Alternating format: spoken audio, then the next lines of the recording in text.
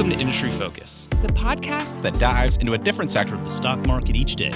I'm your host, Emily Flippen. I'm Jason Moser. I'm Nick Seipel. I'm Dylan Lewis. And today we're talking financials. Today we're talking consumer goods. Wild Card Wednesday. And we're talking energy. And today we're talking tech. Let's dive in. Welcome to Industry Focus. I'm Nick Seipel. Every now and again here on the podcast, we like to share a peek behind the curtain to share some of our members-only content that we make here at The Fool. Back on June 11th, Jason Hall and I sat down once again with Jacob Goldstein, host of NPR's Planet Money and author of the book Money, The True Story of a Made-Up Thing, for a wide-ranging discussion on cryptocurrency, inflation, the economy, and more. This conversation first aired for Discovery members back in June, and we're excited to bring it to you today. We hope you'll enjoy our conversation. Yeah, just big change. How has the role of cryptocurrency changed in the past month with the emergence of Bitcoin, on company balance sheets or Dogecoin, maybe increasingly on company balance sheets? What do you make of this? I mean, it's mysterious ultimately to me still, I think, right? Like if I look you're not the only one. Right?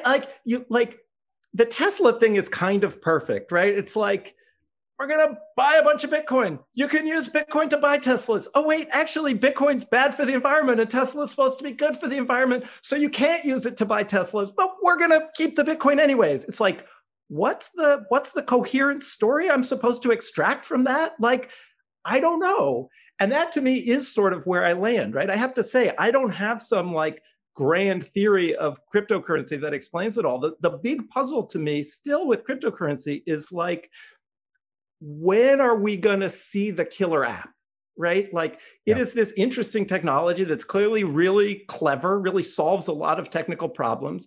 And yet, Bitcoin was invented essentially in 2008. That's a long time ago in technological time, right? About the same time as the iPhone. And its price has gone bananas in the last few months, right? It went way up, it came back down some, it's still very high. But like, what is the killer app? I mean, so far, I guess the killer app is ransomware, right? Like, let's be honest. Right. If we think about what's been happening, like it's been ransomware for a long time, but just in the last few months since we talked last, there was the Colonial Pipeline hack. There was the JBS, right? That meat company hack. And so it's like, what is Bitcoin really good for? Oh, right. It's really good for crime, which we've kind of known all along, but it's become more salient. Well, the interesting thing too, you're talking about those two things. Very recently, with the Colonial Pipeline, the FBI has announced that they were able to recover a substantial amount of that money when it happened when the perpetrators of the crime actually turned it into money, right? It's when that transition, they were able to follow the large blockchain transactions. So my question for you, because your book, this is a great line from your book, is money is something that enough people believe is money, is to paraphrase you. Are we there? With Bitcoin, you mean? Right. I mean, outside of El Salvador, because they clearly say, yes, it is. They want it to be, yeah, which is also interesting. And we can talk about that too. I mean, no would be my shortest answer to that question. Right. It's useful to think about money not in such a binary way, right? Like, dollar bills are money, fine. Your money in a checking account is money, but it didn't used to be as much money. It didn't used to be as money-ish as it is now, right? If you go back 100 years when the government didn't guarantee everybody's money in a checking account, when you put your money in the bank, you were lending it to the bank. And if the bank went out of business, you didn't get your money back. So it was more like a loan to the bank. Similarly, with Bitcoin, it's certainly money-ish. It certainly could be money, but like I once in 2011, I bought a falafel sandwich and a smoothie with Bitcoin.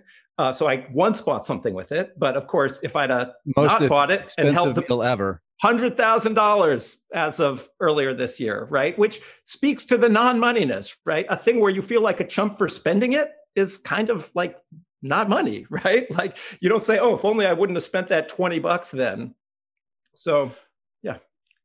Yeah, it is kind of interesting too. It also reminds me, I think there was a line in your book that was like, as soon as you need like shells to get married or things like that, people start hoarding it. So if we all decide it was money, isn't that, I mean, in a way, in that kind of interstitial period, wouldn't that behavior kind of would manifest, wouldn't it? Well, yeah. So again, it's not as, money is not as binary as we usually think, right? And so a government accepting something in taxes, that's another classic sign that a thing is money, right? Because then it's like, well, I'm going to have to pay my taxes, so I might as well, get some Bitcoin. I might as well accept Bitcoin in payment for my services. The volatility of Bitcoin's price, I think, goes against its moneyness, right? The idea that a dollar is going to buy twice as much stuff next week or half as much stuff next week suggests that it's not working well as money, right? The notion that I'm going to get a bunch of dollars so that in a year I can buy a bunch more stuff with the same amount of dollars, like that's not how money works. And when people say money is a store of value, that's not what they mean. And when people say Bitcoin is a store of value, what they mean, I think, is Bitcoin is a speculative asset, right? It's an asset class. And that seems valid, right? People compare it to gold. Although gold is weird, right? Like it's a weird asset. It doesn't throw off a stream of income. It's this archaic thing that has value for unclear reasons. And like Bitcoin as better gold seems like the best Bitcoin story I know. Yeah, and I think to your point of it's in this weird role right now. I remember, just in recent weeks, there was the Bitcoin conference in Miami, and I think at one point they were handing out a prize, and it said you could win X dollars worth of Bitcoin. And obviously, you recognize the irony of this: a conference about how Bitcoin is the future of currency, pricing their prize in dollars. Yeah, how do you feel about this weird place Bitcoin is in, and just crypto in general? Yeah, I mean, to me, still the interesting question, like, people compare it to the early days of the internet, right? Or of the web. And like that to me seems like an interesting comparison. And so then the question becomes, what is the first killer app, right? And that I think takes us beyond Bitcoin to crypto more generally. And, I think there's a good case that Ethereum and things sort of built around Ethereum are more likely to be useful, smart contracts and that sort of thing. I mean, there are things that on their face seem like natural fits for Bitcoin, like remittances, right? Workers sending money back to their home country. And that, to return to the El Salvador thing, a huge part of El Salvador's GDP comes from workers who come, largely to America and send money home.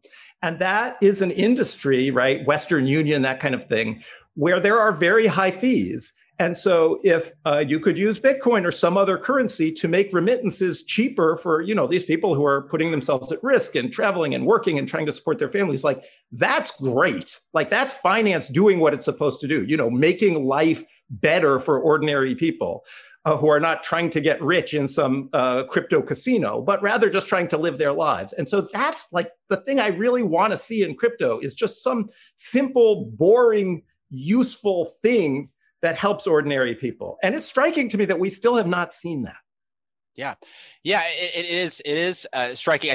It's one of these tough things because I think you talk about this in the book of, money is trust, and all these people putting their trust in Bitcoin, I think as a future currency, more and more folks, but its ability to perform that role, right? If you have a 2% margin business and this is a currency that fluctuates 10% a day, I don't know how you run a business on that. But yet more and more people are putting trust in this. It's a weird place to be in. And I guess another way to go from that is, what does that say about trust in things like the US dollar or trust in things like other currencies around the world? Yeah, well, I mean, a few things. You mentioned, if you run a low margin business, what does the volatility of Bitcoin mean for you? I mean, there is a universe where Bitcoin or some other cryptocurrency is just the pipes, right? Where you, the business person, are still getting paid in dollars, but you're moving money around. Or in the case of remittances, the worker, the El Salvadoran worker in the US is getting paid in dollars, going to the crypto money transfer store on his phone or whatever.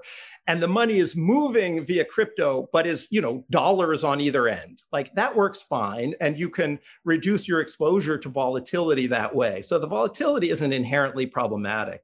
In terms of trust more generally, I mean, money as trust is a big idea. And certainly fiat currency, is clearly backed by nothing. And people use dollars because they assume that I get paid in dollars because I assume I can buy my groceries in dollars, and I can. And what we're really trusting when we trust the dollar is the US government, right? We're trusting the American economy as a going concern. And people often say they don't trust the US government, but like everybody kind of does, right? I mean, if you are living in the dollar economy, you are on the hook for what happens in America.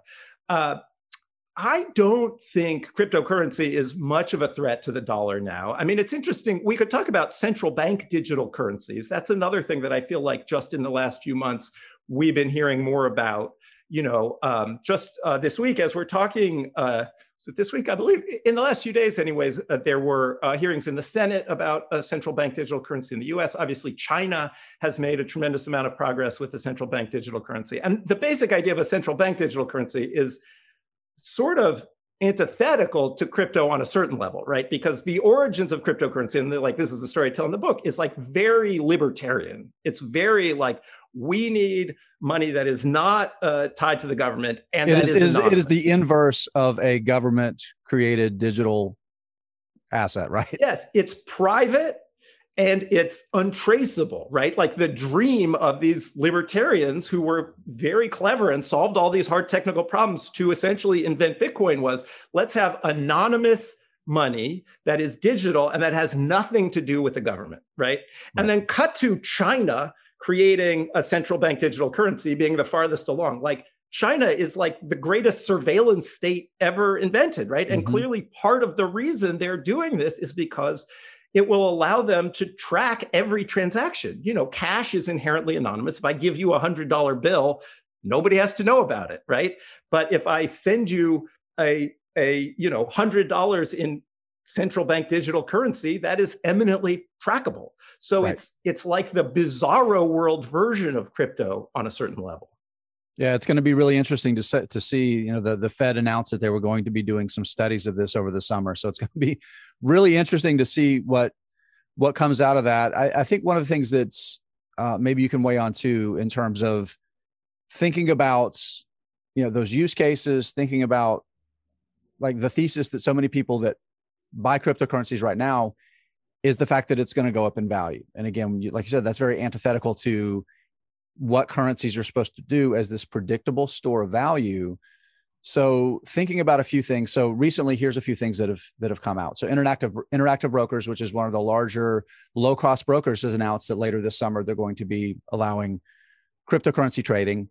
Coinbase recently went public, which is by far the dominant trading platform. It's just come out in the news that they have partnered with a small 401k provider so that for the 400 businesses or so that they do, to allow for people to be able to buy crypto assets in their 401ks. So it's interesting thinking about it in terms of money versus asset. Maybe that's kind of where we are now. But do you think it's going to continue to move forward? Do you think it's going to continue to proliferate? I mean, where do you see this in the cycle of it being a thing at all? Well, so in terms of asset prices, let me say, I have no idea. So I don't know what it's going to do. I mean, it seems obvious that a lot of the movement now has nothing to do with, is it money or is it this or is it that? It's just, here is this thing that is worth 10x or 100x what it was a year ago or a month ago. I want to buy it in case it goes up another 10x, right? Like, a lot of it is just not that intellectually interesting, which is, I think, why, I mean, there's all these divisions within crypto world now, like the Ethereum people look down on the Bitcoin people, and all of the like serious, thoughtful crypto people hate the Doge people, right? Like, because Dogecoin is clearly a joke and it went up a lot, right? So it makes like serious crypto look bad. Because if you're on the outside of crypto and you think it's a joke, you're like, look, this stupid joke coin just went up 1,000% or whatever it was. Like, clearly it's all ridiculous. And if you're like, no, but Ethereum and like smart contracts and DAIs, and everybody's like, yeah, whatever. It's a dog meme world. So there is this whole spectrum, right? I mean, I do still think that technology is quite clever, right? When you look at all of the hard problems it has solved, I believe that like blockchain could be useful. It's interesting that it's not useful yet, but like, I'm not going to say it's going to go away. Lots of people who are way smarter than I am and know more about it than I do, really, I think, honestly believe in it and are not just, trying to get rich quick. So it seems like it'll persist. It seems likely that people will figure out useful things to do with it. What I have no idea is like, what will the value of any of the coins be, right? And it's a strange kind of duality between like some potential set of future uses and then like the crypto casino, right? And like there's all this weird like yield farming. There's just a huge amount of money churning around without anything really happening, right? I mean, to go back to another theme we were talking about last time, it's like this distinction between the real economy and finance, right? And like the point of finance is not just for people in finance to get rich, it's for finance to help you do things in the real world, to buy a house without having to save money for 30 years or whatever, right? Basically to move money around in time or to let you get some interest if you have money now and want more money later. And it's weird in crypto how like there's all this finance stuff, but it never pokes out to the real world, right? It's just like crypto within crypto within crypto, and you're lending your crypto to other people who are going to buy more crypto. And like, where is the actual world, people doing things in this whole story? Yeah, so you mentioned like the Doge meme world. So I want to zoom out from crypto and maybe more to the broader world of finance, because that mentality has moved into the GameStops of the world and the AMCs, and we're in this universe of what's going on social media is infecting what's going on in the financial world. As someone who follows finance and how it intersects with real people, what do you make of it? I will say, you used the word infecting, which is an interesting choice of words. I might say affecting. It's a more neutral choice. I mean, it is interesting. I did a story about GameStop right when it was first popping early this year, and talked to a guy who made, I don't know what, I think $1 million or a few $1 million, who was like just some guy, right? Like that's the amazing thing about this kind of lottery world. I don't know. I mean, is it like, does it take all the air out of it if I say it's not that big of a deal? It's like a few stocks with relatively small market caps. I mean, I'll tell you, my priors are like, I think the stock market is pretty efficient. And I know there's like a cartoonish efficient market hypothesis that people like to make fun of, but I don't mean that version. Obviously, stock valuations move more than fundamentals would suggest. But I think like, the stock market works pretty well. And like the emergence of meme stocks is interesting, but it just seems like a kind of casino sideshow that's fun. I mean, it's also interesting how much GameStop has gone back up, right? Like, and how it does seem to be turning into a real company. Like they're hiring people from Amazon, and that guy from Chewy is the chairman of the board. So like, it would be a fun end of the story if like GameStop actually did pivot to be like a smart online video game company that had huge revenues to justify its valuation. Like from a narrative standpoint, that would be a fun outcome, right? Like, you know, rocket emoji, diamond hands. Right.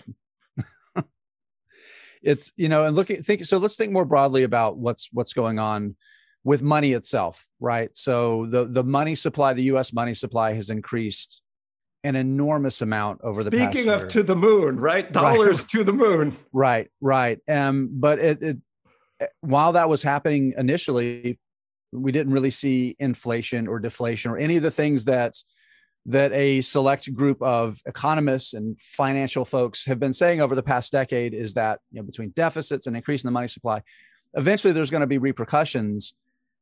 And we're just coming out of May as being like almost a decade and a half, the highest inflation month ever. Lumber prices are, you know, triple where they were. I think the average home costs $25,000 more to build than it did a year ago. Vehicles, there's all of these things happening. I'd just be curious to hear, you know, just your thoughts here. Yeah. So this is maybe the most interesting question to me right now, not as sexy as cryptocurrency, but like, I think more important. So, you know, as you guys, I'm sure know already, the big whatever $1 trillion question is, to what extent is this inflation we're seeing now just some weird transitory coming out of the strangest economic year in our lifetimes, the pandemic, the shutdown, the reopening, and to what extent is it like a change in the inflation regime, right? Most people seem to think it's transitory, right? So the fact that year over year inflation was, what was it, about 5%, right? The number that just came out. Again, that's comparing what happened in May of 2021 to May of 2020. But May of 2020 was a super weird year, right? And so you're comparing prices for things like used cars in the middle of the biggest economic shutdown of our lifetimes to prices right now. So that's a weird comparison that we shouldn't infer too much from, right? So that's the transitory story. Now, the will it be a change from a low inflation regime to a high inflation regime is an interesting question. And one of, I think, the big insights of the last several years about how inflation works is a tremendous amount of inflation is driven by what people think inflation is going to be, right? Inflation expectations are sort of strangely a crucial driver of what inflation actually is. And part of the theory for why inflation stayed so low all through the teens was people expected it to, and therefore workers weren't demanding raises. Therefore, multi-year contracts didn't have big inflation hikes built in, right? So I think the we're going to be in a high inflation regime story goes, well, people keep seeing 5%, they're going to expect high inflation, and that's going to drive high inflation. I'll say I was just talking to a forecaster this week, and she made a really interesting point in terms of like which of these is going to be. She thinks it's going to be transitory. And I'll say, I don't want to do false equivalence here. Like, it seems like most of the smart money, and if you look at like market-based, 10-year break-evens, whatever, market-based measures of inflation expectations, they are still quite low. I want to say that clearly, because I feel like in terms of like pundits, he said, she said, you don't get that sense. But like, I haven't looked at 10-year break-evens for a little while, but they're like 2%, maybe a little over 2%. They're low.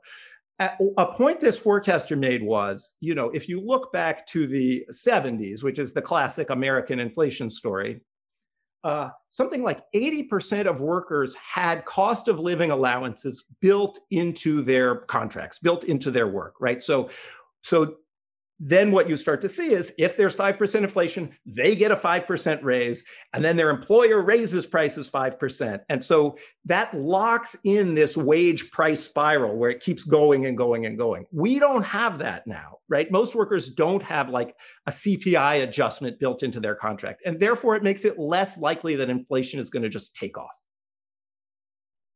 Yeah, so when you were saying that idea of expectations cause inflation, made me think back to the Colonial Pipeline thing, where expectations of gas shortages created gas shortages. Maybe you're seeing that happen in there is kind of a little bit of a structural shortage in the housing market, but there are these expectations that there's going to be a lot of bidding going on in housing. What do you make of what we're seeing in housing? Well, I'm in contract to buy a house, so. Congratulations or condolences? We don't know. In 6 months, have me back on the show and we'll know whether it's congratulations or condolences, right? And it's funny because I am like cheap, like I shop. I like a deal. If I'm going to buy something online, I see if there's a promo code. And here I am making by far the biggest purchase of my life at a moment when I'm definitely not getting a deal, right? So, it's a little scary. Clearly low interest rates are part of what's propping up home prices. It's amazing how low interest rates are, right? The apartment I live in now, I bought 8 years ago, and it's like, I can't believe it. I'm going to lock in this rate for 30 years because it's never going to be this low again. It was 3.75. And on this house I'm buying now, it's like 2.9 or something, no points. And so, obviously the lower the interest rate, the more house you can afford. That's part of it. The shortages, I think, are part of the reopening hiccup. I think they're going to be transitory. I don't know. One thing people in housing talk a lot about is demographic tailwinds, right? Millennials waited a long time to buy houses. It's also the case that home builders were super chastened by the financial crisis and the housing bust. And so they were very slow to add supply, right? So it seems my motivated reasoning based on the fact that I just bought a house is this is not some 2006 bubble. It's just sort of everybody catching up, and that, home prices aren't going to keep going up as fast as they're going up, but it doesn't seem like a crash is imminent, knock wood. Yeah, it's interesting. This is actually a sector that I follow really closely, and Nick does too, maybe to a lesser degree. But everything you said lines up. Looking from the investing side, we're looking at basically a decade where builders did not build entry-level housing. entry-level housing is also where the demand is from those millennials, so many of whom were coming out of college or even just going into college in the worst economic crisis in the past century almost. And here we are today with this massive tailwind of demographics trend that's pushing you have the buyers, right? So you have the demand, and then there is just such weak supply. So I think you're right. But it's interesting. You mentioned encouraging. Let me just say thank you for saying that. It makes me rest a little easier. Yeah. Well, I'm glad. And of course, that means since I'm a stock jockey, I'm probably going to be 50-50 on whether or not it proves to be true. Okay. But maybe I do 51. I think you're 51% likely to be right. Yeah. Perfect. But the affordability thing, I think, is an important thing you talked about, right? Because you think about the tension between interest rates and affordability, particularly with housing. There's nothing else that affects more in terms of when people make the decision, because at the end of the day, people are looking at the payment, right? They're looking at how much it's going to cost compared to renting. That's the calculus that people do. And I'm not sure how much time you spend looking at interest rates, but I'm curious as to your thoughts, thinking about inflation, thinking about the federal deficit, money supply, all of those things that are tied together. And there's a lot of tension between that and interest rates. Is that an area you'd like to talk about for a minute? Oh, yeah. I mean, so the Fed, I mean, you didn't say the Fed in that sentence, but I feel like the Fed is sort of the center of a lot of that, right? Yeah, right. And I will say it's striking to me that the Fed is still buying billions of dollars of mortgage-backed securities every month, right? Mm-hmm. That which they started doing during the crisis. And like, that seems weird to me at a moment when home prices are rising by, 10% or more year over year. But set that aside, clearly the Fed is very committed to keeping a super accommodative monetary policy, right? To keeping interest rates super low. And I think part of that, I mean, if you look at the longer arc, right? Look at the last 10 or 15 years, there was this moment that we sort of have forgotten now, but it's a really important moment in like 2019, say, right before the pandemic hit, where unemployment had gone down lower than anybody thought it could get, right? People had thought like, 5% unemployment, that's full employment. When that happens, inflation's going to start going up. And then it hit 5% and inflation didn't go up. So it kept going down and it got eventually to like 3.8%. It got to below 4% and inflation was still low. And when unemployment got that low, wages finally started going up, especially for people in the lower part of the income distribution, right? And so like, this is the magic of full employment, right? This is like market-based, power for labor, right? I mean, there is this dynamic between labor and management, and the lower unemployment is, the more power, the more bargaining power workers have. And I think the Fed really saw that. And, they recognize that we're in this strange moment now where even though the economy is booming and inflation is high, it's also the case that we're like many millions, 6 or 7 million jobs in the hole, right? And so the Fed, I think, is going to keep interest rates low. They've said basically they're going to keep interest rates low until we get those jobs back, right? And they're committed to this idea that this inflation is weird and transitory. And I think they can hold that position certainly for many months to come, assuming inflation doesn't just go bananas, right? Yeah, so I think we spent a lot of time here kind of zoomed in on this cryptocurrency, inflation, the Fed, these trends we're seeing in housing. Want to maybe zoom out, think about the future here. Where are things going? We just came out of, listen, they're going to write books about what just happened in the past year with the pandemic. This is a moment in history that is going to be changing in the way the Great Depression was changing and things like that. How do you think finance or money or our relationship with it has changed in this past year in a way that is going to be fundamentally different going forward, or will be in those books that we read in the future?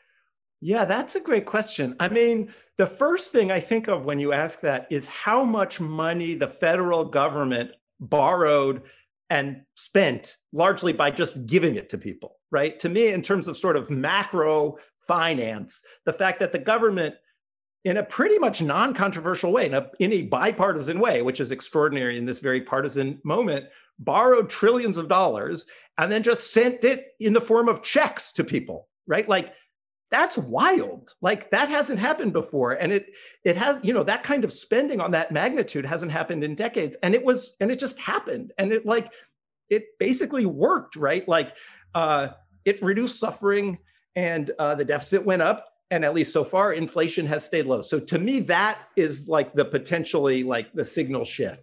The other thing that is really striking to me, and not just to me, to anybody who's paying attention, I think, is how how resilient the economy was, for one, right? If you go back to last spring, it felt like we were all about to die and there was going to be a Great Depression, right? And I think the roots of a lot of the shortages right now go back to that moment, right? Automakers were like, oh my God, nobody's going to buy cars. So we don't need to buy microchips because we're not going to make the cars. And, the global supply chain basically shut down because everybody thought everybody was going to stop buying stuff, right?